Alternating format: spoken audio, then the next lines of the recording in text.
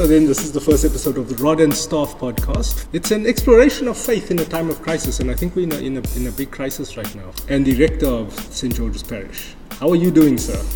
At the moment, very well, through the grace of God. Yeah. But of course, the COVID-19 is on our minds. Yes. And so we sort of are living our lives, venturing through what could be called the valley of the shadow. Yes, indeed. And that was a nice little allusion to the title of the of the podcast. So, Father Rod, we just want to start things off. Just a brief discussion on the importance of connecting with the community while we are being encouraged to distance ourselves from each other. How are you personally facing this? What's going on in your head right now? One of the things that I wrote in terms of my thinking yesterday was to ask the question, are we called to think of creative ways of being with each other? That perhaps would challenge the habit we have of connecting through hugs and handshakes and kisses. Yeah. That perhaps we are called to be community in a different way and maybe more profound and deeper way, because we take things that become habit just on a shallow basis. Yeah. We don't really think of the depths of the meaning. So I think we are called to a deep time of reflection and also creative thinking and discussions about how we best can be community at this time. And that even though the word social distancing sounds very terrifying, the word social means that in some ways we are still able to make eye contact. We're still able to speak, even if it's within a meter of one another. Yeah. We're still able to write to one another. So all of these things are making us really and challenging us to think much more deeper about the meaning of community and the meaning of who we are. That's a very important point. And then, is there any news going on with the parish right now? What are the measures being put in place on Sundays, and how are we still encouraging people to come to church, or what's going on with the parish, and how are we managing things? Well, one of the things that has happened is that we had, when the news broke that this was affecting all of the world, as it were, on different levels, and it seemed to be a little wave, and now it's a tidal wave and a tsunami, in fact, that we had to sort of get the word out on our tongues and begin to say, so what does this mean for us? Thankfully, at that stage, Archbishop Thabo Makgoba, our Bishop Mark de Virtue, and also the chapter members, the senior ministers of the Diocese of False Bay, got together and we spoke intensively, taking from what we believe to be credible sources. One, the Archbishop's paper. Two, for the Methodist Church, then the Roman Catholic Church, and eventually one of the greatest source materials is the President Cyril Ramaphosa's, and we also got from the South African Council of Churches. So the churches were, in my view, in our context, quite on the ball. But St. George's also has the wealth of having medical people here. And I need to mention Dr. Dimitri Erasmus, who, as soon as it broke, he was the one who contacted me, and we've still been in contact.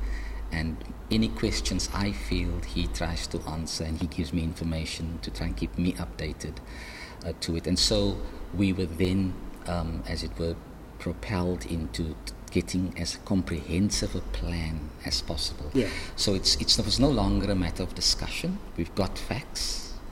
This thing spread, it infects very ferociously, and social distancing is key, washing of hands is key, not touching things, and so we implemented this with immediate effect, tried to get people to understand, and the Archbishop is very clued up on this, and I appreciate that the church must not fail to have an open door for some gathering to happen, some event of worship, because this calls the church to deep, full prayer, deep reflection on its history, on the resources that's available to it in terms of its spirituality and faith, and also how best we can make the ritual that sort of the symbolism that helps our faith to grow and helps us to celebrate God present with us through the valley of the shadow. Yeah. So we've got hand sanitizers, we've got posters up, we've made Facebook exploration to get the message out there. We've had numerous phone calls to find out whether there is church, and I'm very encouraged by that people are interested to know whether the church will meet for worship and prayer. For me, that says a key thing that part of what will help us deal with this pandemic is to be a community at prayer, a community of worship, a community that seeks to listen to God in the valley of the shadow. No, that's so. Are you changing up like how the services are running? Yeah, we had a meeting with staff and leadership, and seriously tried to plan. I think one of the things that I came up with was how are we meant to be church with all the things that we are in a new way, and yet not forsake our traditions. So we've added more services. This is what's been encouraged by the Archbishop and the Bishop. We've also understood that services could be shorter. So working from now right up to Easter, we have rescheduled everything to accommodate the 100 people if so much comes, but also doing that we've extended services, a number of services, in order to accommodate the amounts we normally get at our services, but to do it in a very responsible way, and we also had to revise our liturgy in terms of how much time we'll spend together in the service of worship. Okay, no, that's all good. So just diving into, the church is still open. There will be more frequent services now. There are 3 on a Wednesday. 3 on a Wednesday, so yes. 6 o'clock in the morning. 9 o'clock in the morning. And 9:30. And 7:30. Sorry, 7:30 in the evening, yes. Then on Saturday. From next week, the 29th, we'll have services leading up to Easter on the Saturday at 5 o'clock. Yeah. A Eucharist in one kind with the bread being served. And then we're going to have 3 services on Sunday, 7:30, 9:30, and 5 o'clock in the afternoon. That will be the pattern going up to Easter. Okay. And then obviously we'll share news about the Easter celebrations, Good Friday, and Holy Week. From Holy Week, from Palm Sunday to Holy Week, the structure will have to be looked at again. Yeah. Okay, and I mean we could be in a different position when it comes to the infection rate and the virus and the spread and that. Absolutely. It's I think one of the valuable experiences now is to continue listening for updates from the credible sources. So I tune into the Archbishop's update with Bishop Margaret's reference together with Dr. Dimitri to just ensure that we are on the same page with where people who are on the cold face are dealing with this. Yeah. Cool. So, and then with regards to weddings and those sorts of things, what's happening there? Are you having postponements or? Well, according to the Archbishop's directives and guidelines, we are encouraged to postpone weddings. Now, that's not an easy thing. But let me start with funerals. Funerals, now we're postponing communion, so suspending communion in that regard and having the ceremony itself with the number limit. And then we are also looking at weddings because I'm having 2 this weekend. Yeah. And there is a sort of a panic in the air because outside venues have also got restrictions placed on them now. So literally we're having to look at a shortened form, and also in a wedding where you normally have the symbolic holding of hands and all of that, putting on of rings, which we can't restrict. It's to ensure we've got the hand sanitizer close by. And I've been having. But these are people who are promising themselves to each other that's for the life. risk they're taking. If anyone's going to be quarantined together, it will be them. In fact, I've already heard that has happened in some weddings. That has happened in the past weekend. So the bride, was apparently tested, and she was found positive. Oh wow! So all the guests at that wedding had to be quarantined. So I'm now hoping in my space it's not going to be like that. Yeah.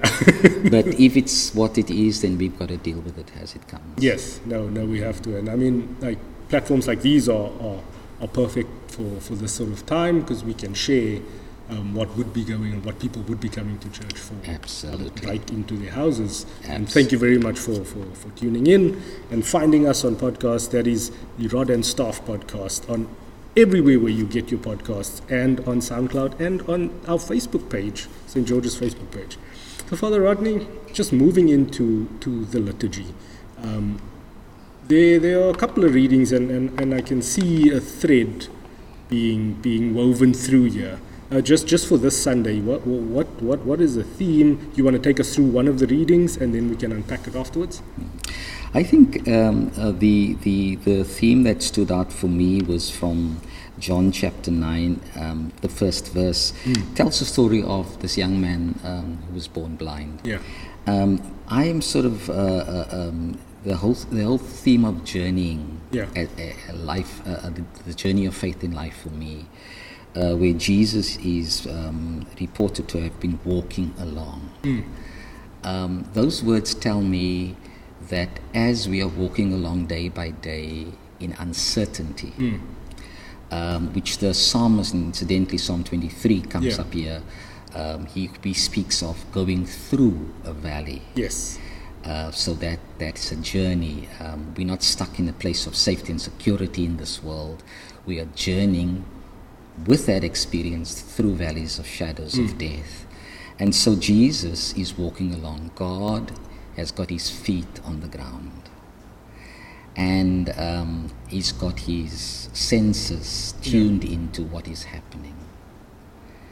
He's sensing what's triggering the human heart as it listens to life, as it sees life happening, and as it engages life. Yeah.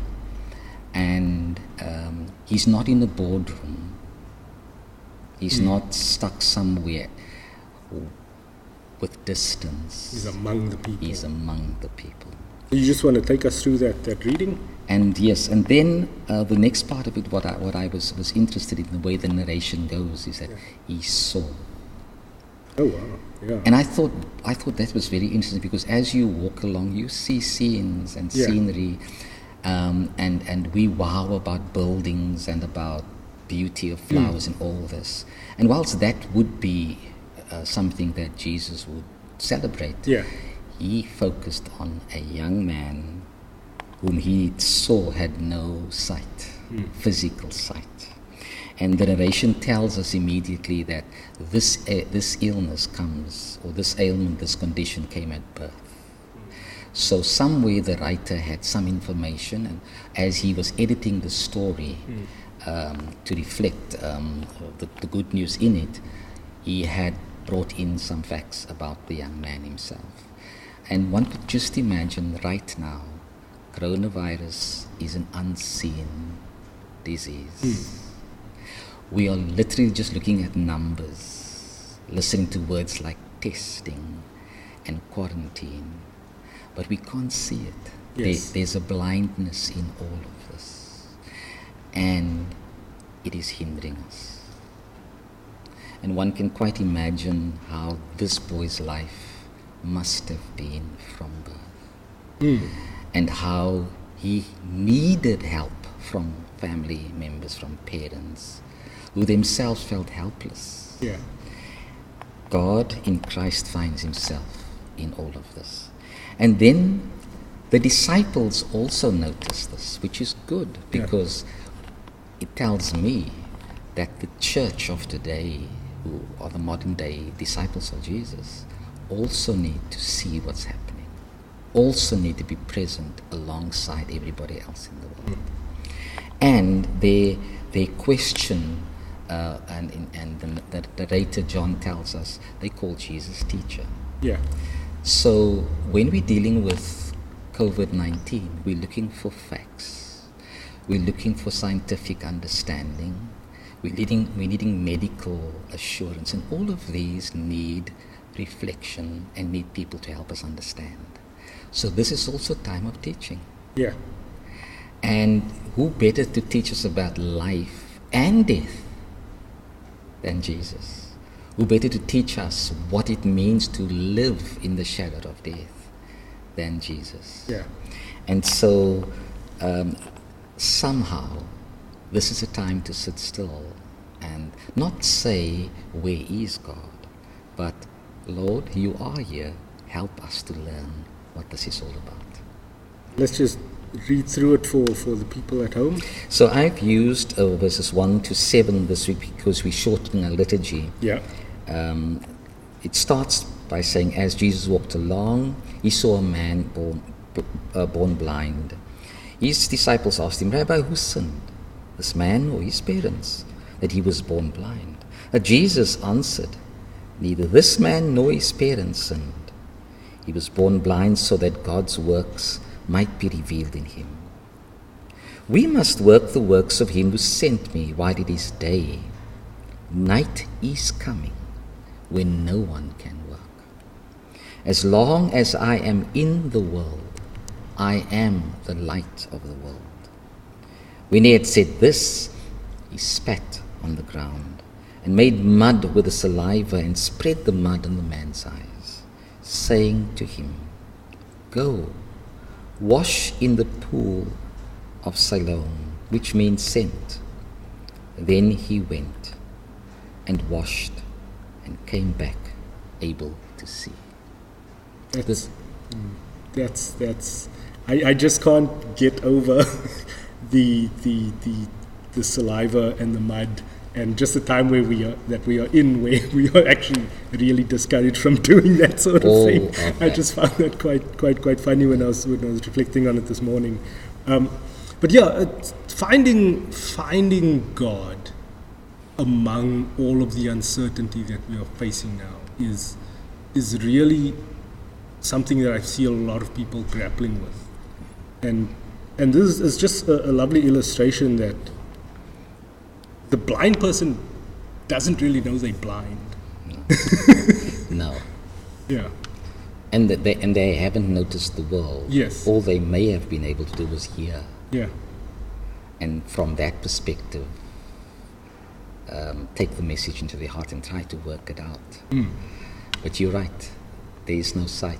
Yeah. So they don't know what there is. So it's interesting that the disciples are the people to notice and then As well. feel not shame really, but like they judge the person, and it's something that I found a lot now, where there's a lot of decisions being taken on other people's behalf, obviously, the way our administration is set up, and then among the community there's a lot of discussions about what you should do when you are quarantined, or if people come out. Like there was a family that didn't want to be quarantined, and then there were horrible things being said about what should be done with that family. And it's so interesting to me that it's always observers that pass judgment. Yeah. Where the person in the situation might have a different perspective. For your point, yeah. And I think you're right, because one of the things that seem to have come out is the question. It is here, but where does it come from? Yeah. So who sinned? Who caused this? Exactly. But I think for me the assurance lies in the words, because we literally don't know what's out there at any given time. COVID-19 is but one of the things the world's experienced over generations. And we don't know what's lined up next if we survive all of this. Jesus does say, when there is day, we must work. The works of him who sent him. But he does not deny the night. Yeah. He says night is coming. So there will be darkness. Though I walk through the valley of the shadow, there will be darkness, and there will be death. I was fascinated for many years, never saw what the shadow actually meant. Because one was always fixated on death, because that's what we fear the most. Yes. And yet it's the perils of death that we suffer with. Yeah. All of the things we have to go through right now. But we can see that Jesus' strategy was to say, blame does not help us. What we can do in the day, we need to do. And so we thank God for people like the medical staff who are on the forefront, religious leaders who are trying to give guidance to their people. People are saying, yes, we are in it. But as the psalmist says, when he discovers the power of the shadow of death, he says, I will not fear. Why? Why will I not fear? Because fear has a tendency to point finger at, it's not my fault, you did this and now I'm in this panic stage.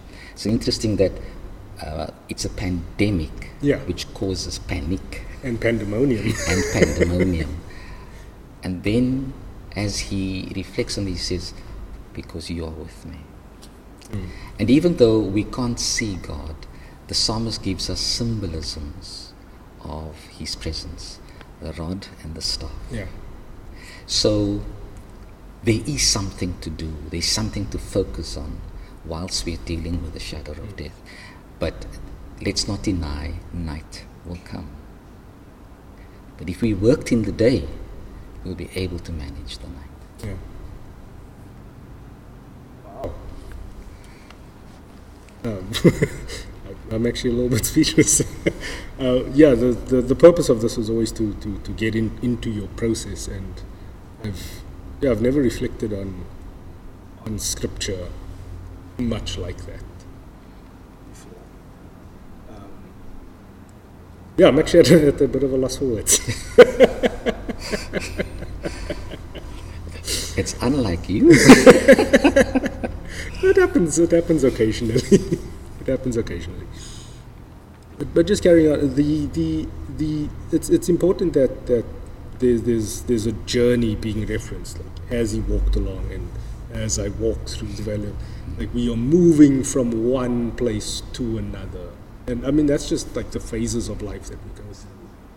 Really, we learn new things and we have new experiences, and it's all this journey to become the person that, like, I don't believe that we are meant to be a certain person. I believe that we become. Absolutely. Yeah. We are, there's always this clash between being and becoming, and it's both. It is. Because being is the moment, becoming is the future. And when you're becoming, then being becomes the past, and yet the present. Yeah. And that is why another word that's quite simple in the whole text, Jesus says to him, go. Yeah. A blind man must go. And what he says, directing him to a pool which he probably hasn't seen in his life. And then you've got action, personal action, wash. So this tells me that even though people may see our behavioral changes because of COVID-19 as being regressive, yet this narrative says life is never regressive. There's always the call to go forward and to become more than you are in your current state. And he was literally walking in blind faith. He was walking in blind faith and trust, and listening to an unfamiliar voice. Would he not, if this instruction had come from his mother and father, familiar voices since his birth, he could easily trust that. But this familiar voice had something about it that his parents could not move within him. Possibly. So what was he hearing in the voice through the words he had heard? Why did that voice resonate with his heart? He couldn't see with his eyes. Why did that voice move him to do something that he would probably not have done had somebody else told him to do it? No, think it was because I don't think he was desperate to be hearing any sort of message. I think at this stage in his life he would have more than accepted his fate. But because the words Jesus utters to him doesn't sound like a miracle. Yeah. Go and wash. Yeah. After he put mud and sputum on his eyes. Go and wash. Why did the miracle not happen with the saliva and the mud? Exactly. But it was part of it. Yeah. But those words, go and wash in the pool of Siloam, doesn't sound like a miraculous words to me. No. It's not spectacular. But it's simplistic. Is it the test of faith though? That's the question that I have. Well, that's the point. My inner narrative is something I build up that I perhaps will believe if I follow it. But if it's uninformed, I will be stuck in my inner narrative because I'm not sure I can trust myself. So I need inspiration from the outside. Something in which, in the unfamiliarity of the voice, the message is speaking to my heart, the message I'm longing to hear. Longing that narrative informs my inner narrative and tells me you can do something. And so yes, it's a step of faith.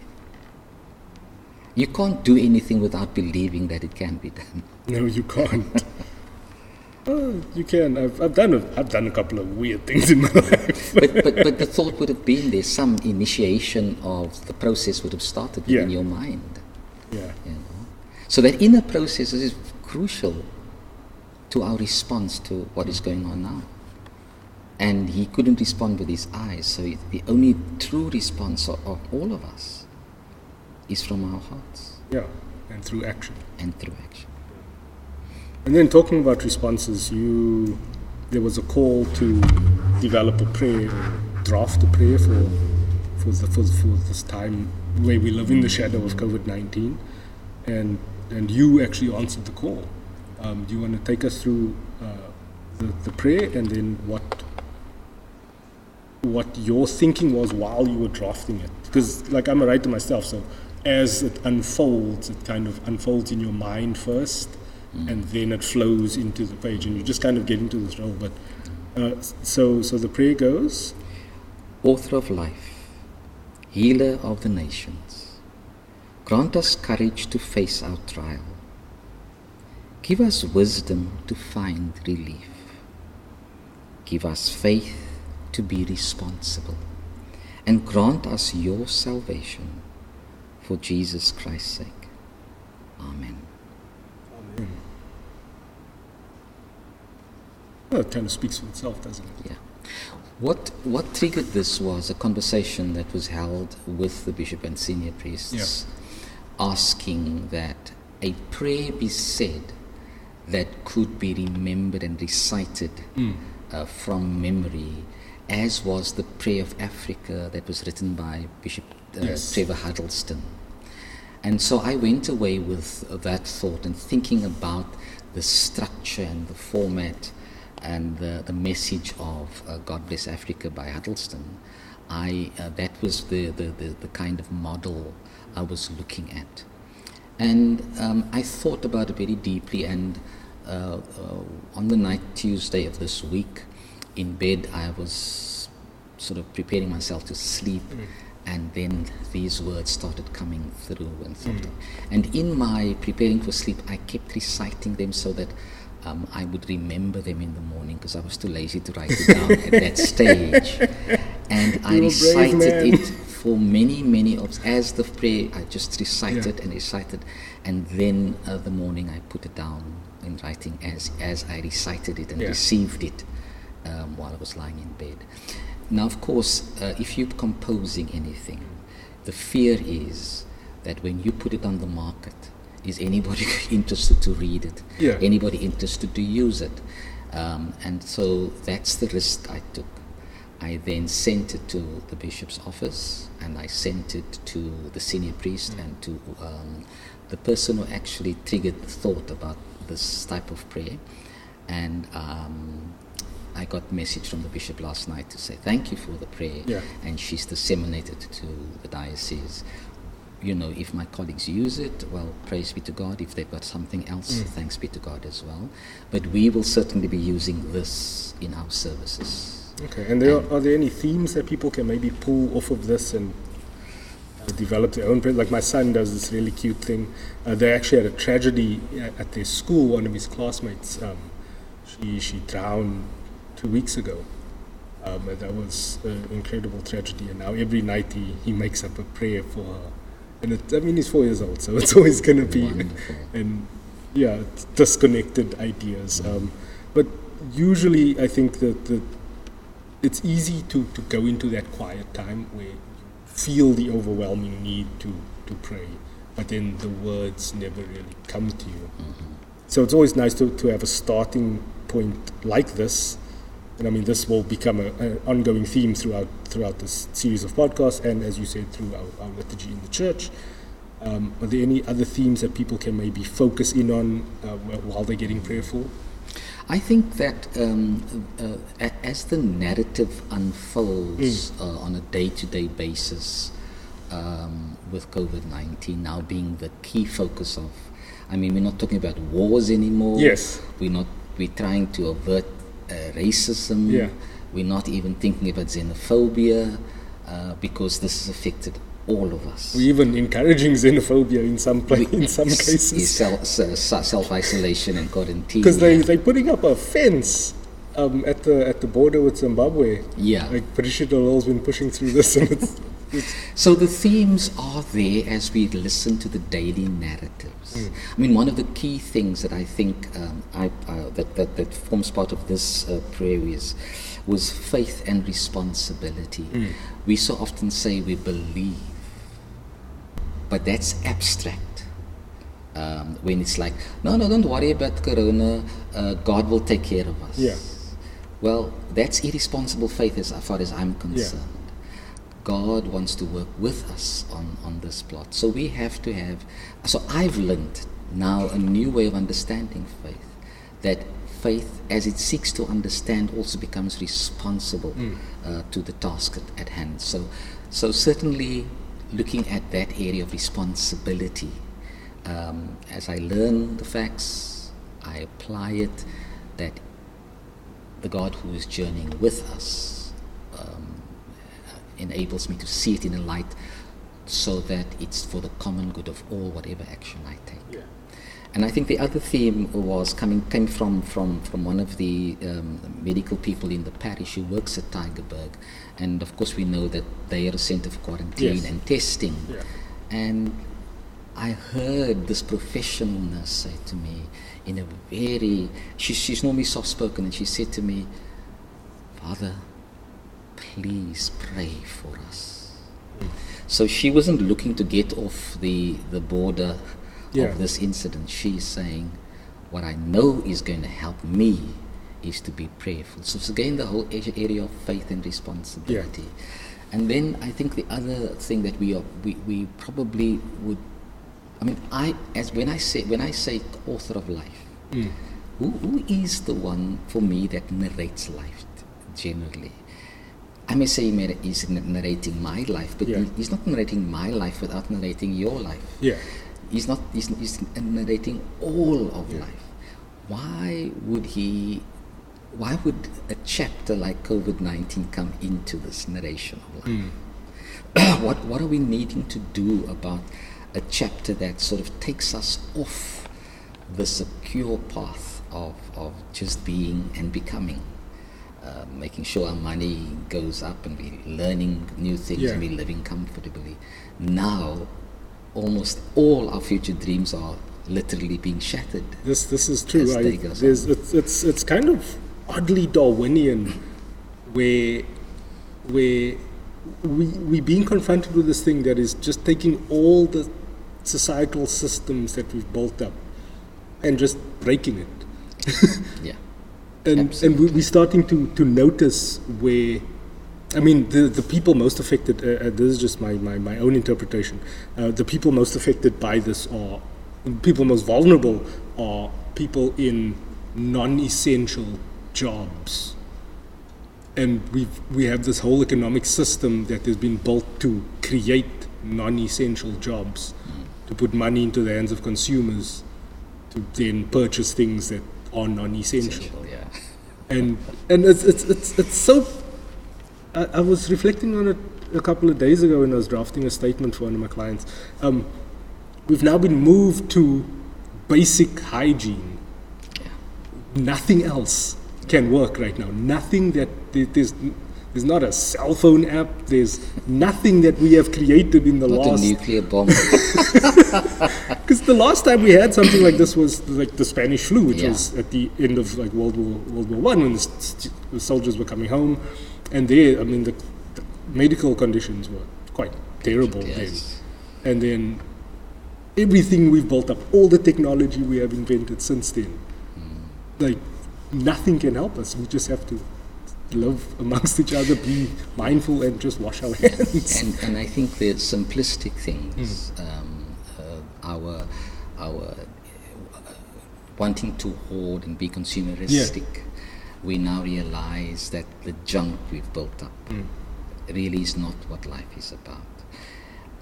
Is there an undergirding message here from the author of life that is saying, guys, learn from this? Yeah. The power of life does not lie in your hands. You can do stupid things that can cause ramifications. But even when I allow that into the script, the author of life says, I have to then help you to rewrite how you ought to live as you go through this. Because when one reads about the valley of the shadow, there is that sense in which we will get through it. How and when, we don't know. But when we get through it, there's going to be something for us that is prepared for us, not that we have prepared. So is there an undergirding message that we have to take notice of? Because I've said in the recent sermon, for example, COVID-19 is giving us, first it gave us guidelines.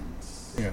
So it says like, now use your mind and apply the guidelines. Now we are learning it's directive, so it's becoming almost legislative. Yeah. In fact, the Disaster Management Act is determining that. So if we fail to have 100 people here, we have 200 people here, we're liable against a law. Yeah, last night there was a press conference and it was stated that the rights have been suspended. Right.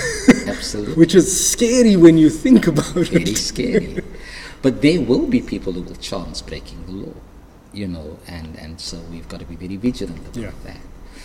But the point I was making was, week after week when we preach the gospel is calling us to change, to become better in the process of becoming.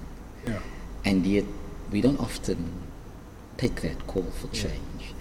Now, this is serious because this is a life and death issue. Yeah. Why do we have to wait for a life and death issue before we change? Well, Lent going to Good Friday. Yeah. The cross faces us of the life and death issue. The death was in the sword and spears and the nails of the perpetrators. But the one who was victim bled out forgiveness, sought to reconcile family and care for one another. What was he calling the world to then? And what are we being called to now through COVID-19 that resembles the cross and the crucified Christ? Wow. That's been an excellent first episode of Rod and Staff. I look forward to talking to you on Wednesday. Well, thank you, Lindsay. This is your initiative, and I honor you in all of this, and may God be honored in all of it with us. We'll chat to you guys next week.